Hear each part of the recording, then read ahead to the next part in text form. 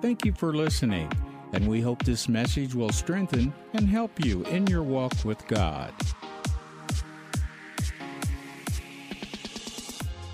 You know, ministry can be tough sometimes. Ministry can be busy sometimes, and you've got to take and separate yourself and be apart and have time for leisure, have time to rest, have time to eat. I like to eat. It's one of my favorite things to do is eat. I'm just letting y'all know food's good. Hallelujah. And then in verse 32, it says, "And they departed into a desert place by a ship privately. And the people saw them departing, and many knew him, and ran afoot thither out of all the cities, and out went them, and came together unto him. And Jesus, when he came out, saw much people, and was moved with compassion towards them, because they were as sheep not having a shepherd. And he began to teach them many things.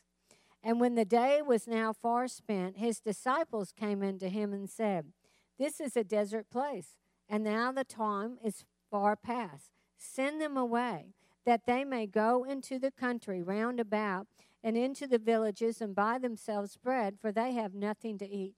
Now, I really believe that the disciples were being compassionate, and they were thinking about the people. And so in their mind's eye, they need to send them on so that they can eat, so that they can go to a village, they can get rest, they can get food.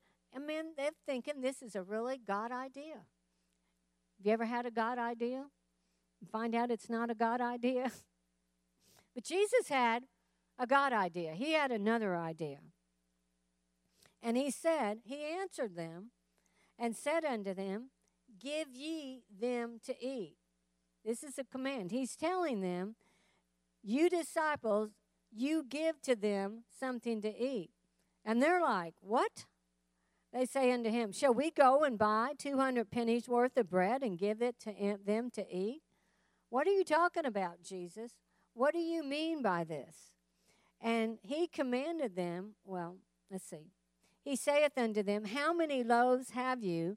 Go and see. So they went out to check to see how many loaves and that they had, if they had any other things that would be provision for them. And so he sends them out, and they come back, and verse 39, and he commanded them to make all sit down by companies upon the green grass, and they sat down in ranks by hundreds and fifties. And when he had taken the 5 loaves and the 2 fishes, so obviously they found 5 loaves of bread and 2 fishes.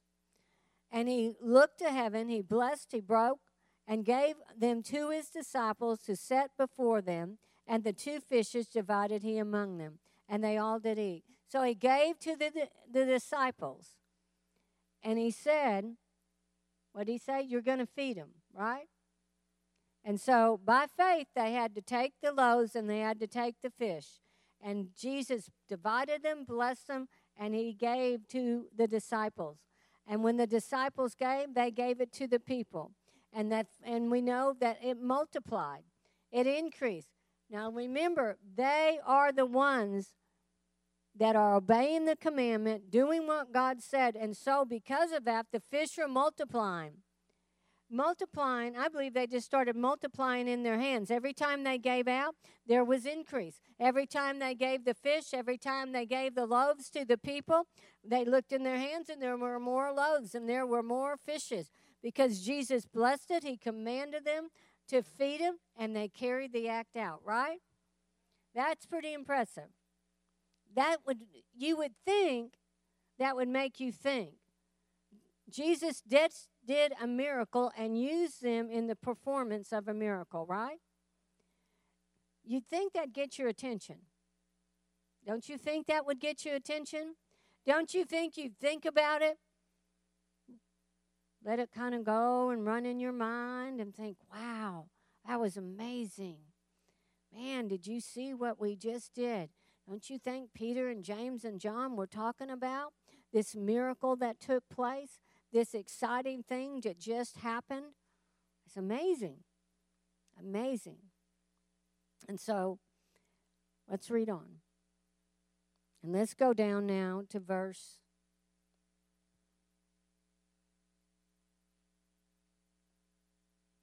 45. And straightway he constrained his disciples to get into the ship and to go to the other side before them unto Bethsaida, while he sent away the people. And when he had sent them away, he departed into a mountain to pray. And when eve was come, the ship was in the midst of the sea, and he alone on the land. And he saw them toiling and rowing, for the wind was contrary unto them. And about the fourth watch of the night he cometh unto them, walking upon the sea, and would have passed by. But when they saw him walking upon the sea, they supposed it had been a spirit, and cried out. For they all saw him and were troubled. And immediately he talked with them and said unto him, Be of good cheer, it is I. Be not afraid. So here he is in that place that he constrains. I mean, he is telling those disciples, get into the ship and go to the other side. He sent them with a command. He sent them with the word of God. Go to the other side. And then we see that the wind begins to blow, a storm comes in, and they get into panic mode. They get into fear. They're in a place that they are like, what are we going to do? What is happening here? How do we get out of this mess? How do we do this? They just saw the miracle, right? That should be high on their mind. When we see a miracle, it's training us for the next level, the next opposition, or the next place that we're going into. When we see miracles, we need to take an account of what's going on. What they were doing, they were discounting what just happened. And they were not looking at what was going on because their thoughts got more on the storm than what just had happened. That happens to us so many times. God does a miracle for us. He does something in our lives, and then all of a sudden, opposition comes, something comes our way, and our eyes are more focused on the opposition than what the miracle that just took place. And that is going to prove out here in just a few minutes. When God gave the command for the fishes, and he told the disciples, he said, you feed them. When they said, how are we going to do this? Do you know that Jesus didn't change his mind? He didn't change the command. He kept that command. He said, this is what we're going to do. You go find the loaves. You go find the fishes. He gave the command. He didn't withdraw it. When he tells us something's coming, we don't understand how, Jesus isn't going to change his mind to accommodate us. He's not going to do it. He's going to stay with his command. He's going to stay with what he said. He is not going to draw back. Now the disciples are in the ship, and they're crying out. Jesus is walking by. Jesus is going by them. It says, now let's go back, verse 48. Let's look at verse 48. And he saw them toiling and rowing, for the wind was contrary unto them. And about the fourth watch of the night he cometh unto them, walking upon the sea, and would have passed them by. That really means he intended on passing them by. He never intended to meet up with them on the water. He intended to meet up with them on the land. Because he had already given the command, go to the other side. He saw them toiling from the land. The scripture says he saw them before he ever stepped out on the water. He knew that there was a problem. He knew they were in trouble. But what was the word that he had given? Go to the other side. He had already commanded it. He had already said it, so they should have known that word was enabled, was already had the ability to carry them to the other side. But they got distracted by the storm. And what Jesus was trying to let them know is When you're in the storm, go back to the last miracle. Go back to what just happened. If God caused the fish and the loaves to multiply, how much more can He do in any situation you are in? He's saying, don't get your eyes on the loaves and the fishes. Don't get your eye on that. Get your eye that I'm a miracle working God. Get your eye when I say something to you. That means I'm well able to bring it to pass, that word has the power to bring it to pass. Amen? That word that He gives has that power. It has that kind of power in it. I heard this and I thought it was really good. In Luke 1:37, it says, nothing will be impossible with God. And Jack Taylor, a great man of God, put it this way. Nothing is two words.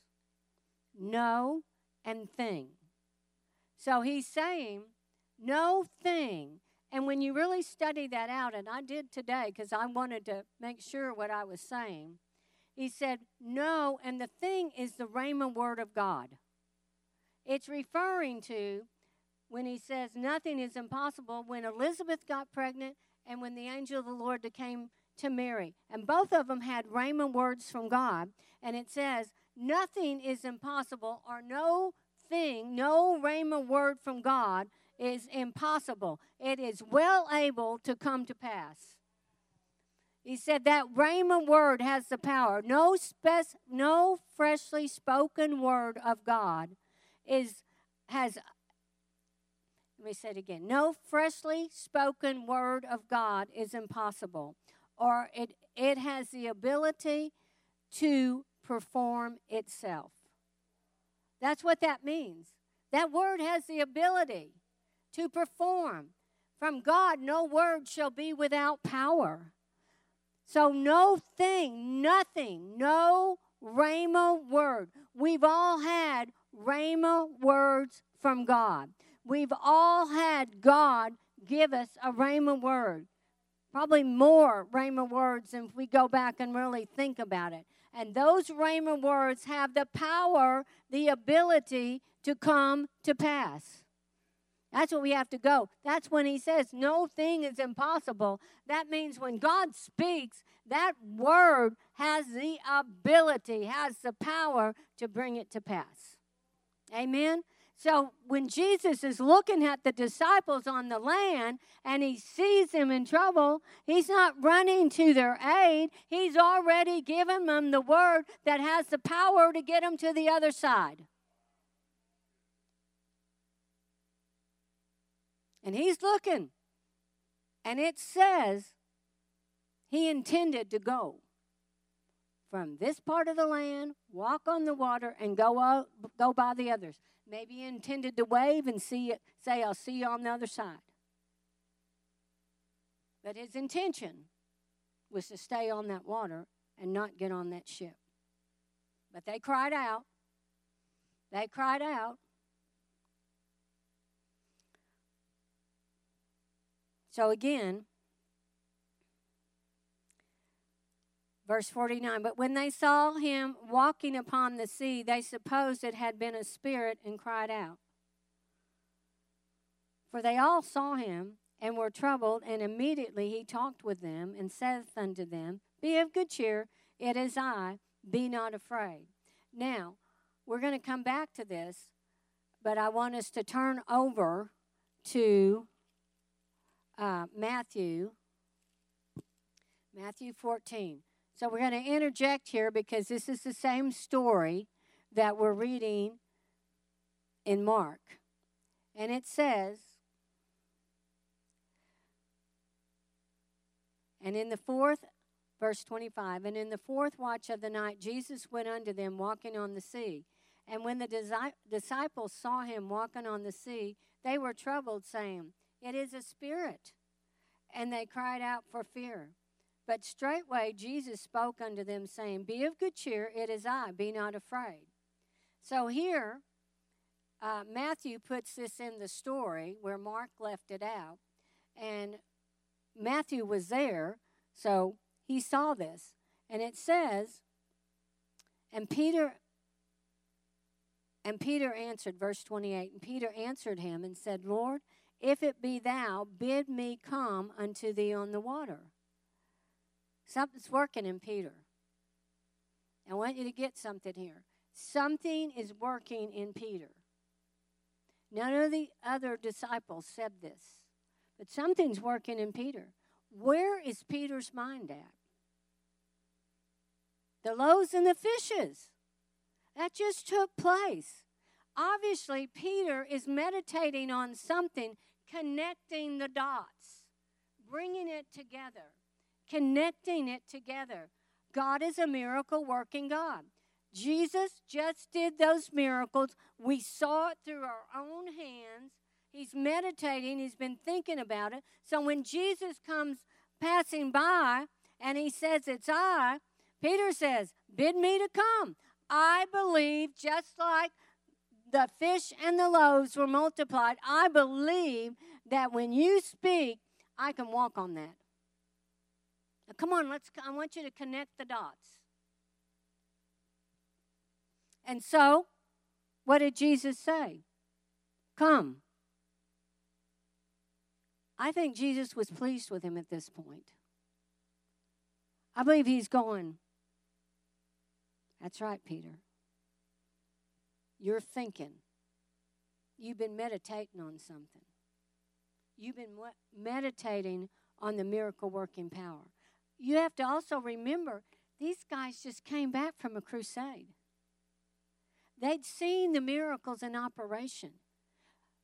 The Lord is training them to elevate them, to take her into a higher place. We're always in training. We always should be learning and growing. And so we know that Peter steps out of the boat. We know that Peter walks on the water, right? And then it says he begins to sink, verse 30. And so he cried out again to the Lord. And immediately Jesus stretched forth his hand, caught him, and said to Peter, O thou of little faith, wherefore didst thou doubt? I don't think he was mad at him. I think he was at that place that he's looking at him and going, you had this, Peter. You had this. Why did you doubt? Why did you allow the doubt to come in? He's asking him that. He wants to know, why did you do this? Jesus knows the answer to it, but he wants Peter to process it. Sometimes God asks us questions so that we process, so that we can figure out what's holding us back, what's keeping us from moving forward. Now, I want us to go back over to Mark and continue reading. Now, Peter and Jesus are back on the boat. They got on the boat together. And it says in verse 51, and he went up into the ship, and the wind ceased, and they were so amazed in themselves beyond measure and wondered. For they considered, now listen what he says here. For they considered not the miracles of the loaves, for their heart was hardened. Now, think about that. They've seen the miracles, and I don't believe he was speaking to Peter at this time. I believe Peter is standing next to him because they got on the boat together. Jesus had pulled him up, taken his hand, walked him back to the boat, and he turns to the other disciples, and he said, what's your deal? What is the difference in the miracle that took place with the loaves and the fishes? Why did you harden your heart in the storm? Why did you allow hardness of heart when you've been doing miracles? You saw the loaves and the fishes. Look at the reference that he goes to. He's the one that brings up. He said, why didn't you connect it? Why didn't you connect the miracles? If I can multiply fishes, if I can multiply loaves, I can surely, when I give you a command and tell you to go to the other side, then that word has the power to come to pass. So why do we get in that place in a storm and we harden our hearts and try to figure out how's God going to do the next miracle? How's he going to do it? Think about it. He's talking about what you're thinking. What is in your heart? Isn't that what he's saying? What is in your heart? A miracle was not in their heart. We need to have miracles in our heart. We need to go back and think, God did this then. This is nothing to him. When that obstacle and you don't know what to do, and the storm is real, that's a real windstorm on the Sea of Galilee. It's out there. They're trying to figure out, these are fishermen that know weather, know storms. They've been in things.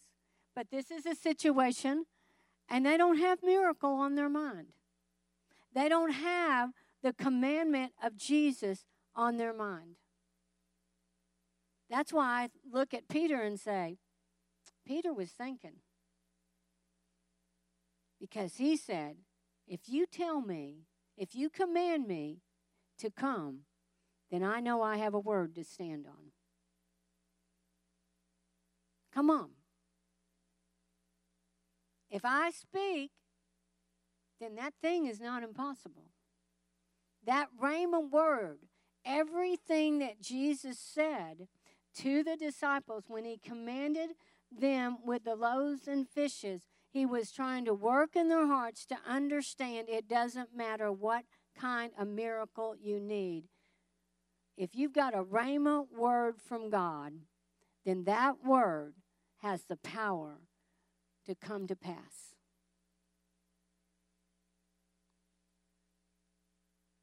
Are we connecting the dots? Bringing it in? He was training his disciples, and we know this, for when he left. So they would know how to operate and bring heaven on earth, to bring the kingdom of God in.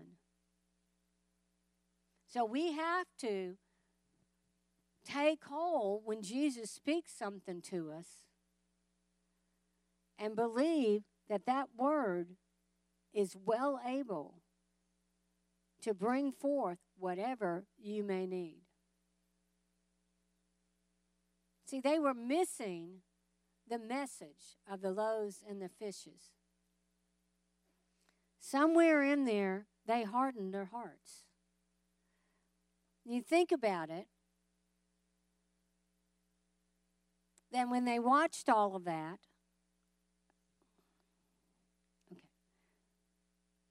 if you had loaves and fishes in your hand, literally had loaves and fishes, and you knew that there were only 5 loaves and 2 fishes, yet this piece of bread and this piece of fish kept multiplying right before your very eyes. Multiplication kept taking place until every person was full and there were leftovers. You think that would impress, but what happens so many times is we walk away from the miracle, we walk away from what God just did, and we forget about the miracle. And so then when we step into the next place of a storm, we are not miracle-minded. We're storm-minded. And we cannot be storm-minded. We got to be miracle-minded. Jesus never had to think, was God going to do a miracle? Jesus stayed miracle-minded. He stayed in that place that whatever God said, he knew a miracle would take place. He knew it. It wasn't in doubt. He didn't live in doubt and unbelief. And he was training his disciples not to live in doubt and unbelief, not to harden their hearts. And too many times our hearts get hardened, and we don't even realize it. If you'd asked those disciples if their hearts were hardened, they would have said, "Oh, not mine." But Jesus looked them right in the eye and said, "Your hearts are hard." He said, "You did not even consider, think about, really examine what just took place an hour beforehand." I mean, this is not even a long, extended period of time. This is from the time they got on that ship, rode, I don't know how far into, I don't think it was very far, and the storm came up, and they forgot. They forgot. And they hardened their heart. So to the point they couldn't even recognize Jesus walking by. That's pretty hard. That's pretty hard. So what do we learn out of this? When that storm comes, we got to stay miracle-minded. We got to stay in that place that we're not forgetting the miracles. That we go back and we rehearse what God has done. We go back. We need to go back and we need to talk. Sometimes Pastor and I just talk about the things that God has done. I was saying today what God has done. How did we get in this building? How did we get here? A suddenly came into our life. A suddenly just happened. One day this building was not on our mind. We weren't thinking. We were looking around for a building. We were just looking around, believing God. And this just came up. And it happened so fast. Made our heads spin.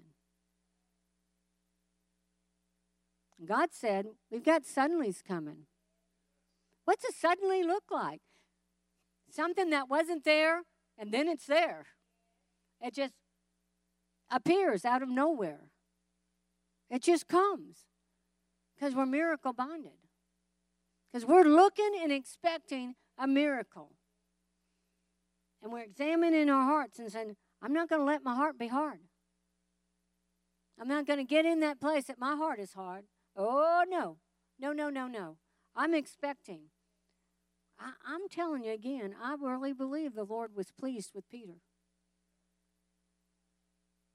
He would have liked every one of those disciples to say, hey, we're coming too.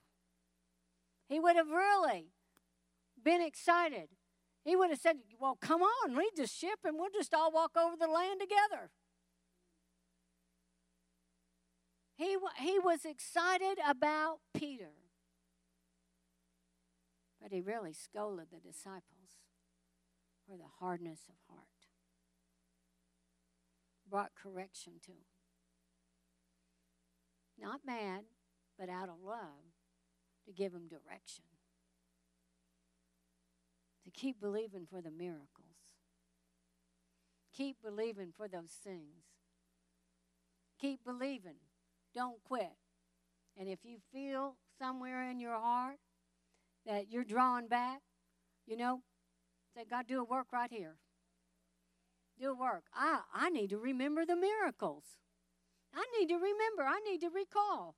What has the Lord done? We've got words over this church. We got some powerful rhema words over this house, over the people of this house. And I'm not hardening my heart. I'm looking for the miracles. I'm looking for the miracles. I'm looking for them to manifest. And I'm expecting the suddenlies. I'm expecting them to show up.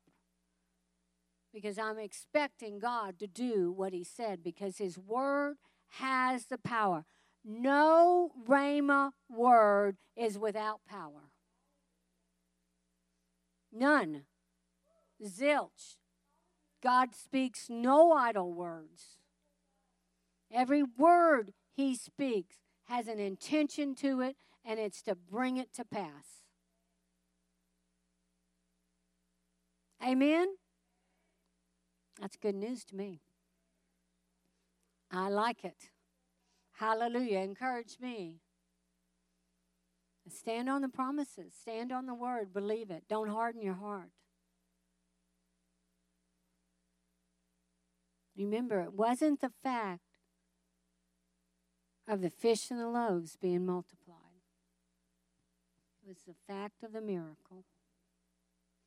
And they were on a training ground. We're on a training ground. Elevation. Going higher. Let's get out of first grade. Hallelujah. I don't know what grade you're in, but let's go the next grade. Amen. We don't want a bunch of kindergartners and first graders repeating and repeating. That's really what Jesus was saying. He's training them to go up. Training them to move into the miracles. They got there. We're going to get there. We're going to believe God. Amen. Thank you for listening today. We believe God's Word is what will sustain us in any situation in our lives. For more information, please visit us at familywc.org, or you can download the app. Look for us as FWC Como. Until the next time, remember, you are God's best.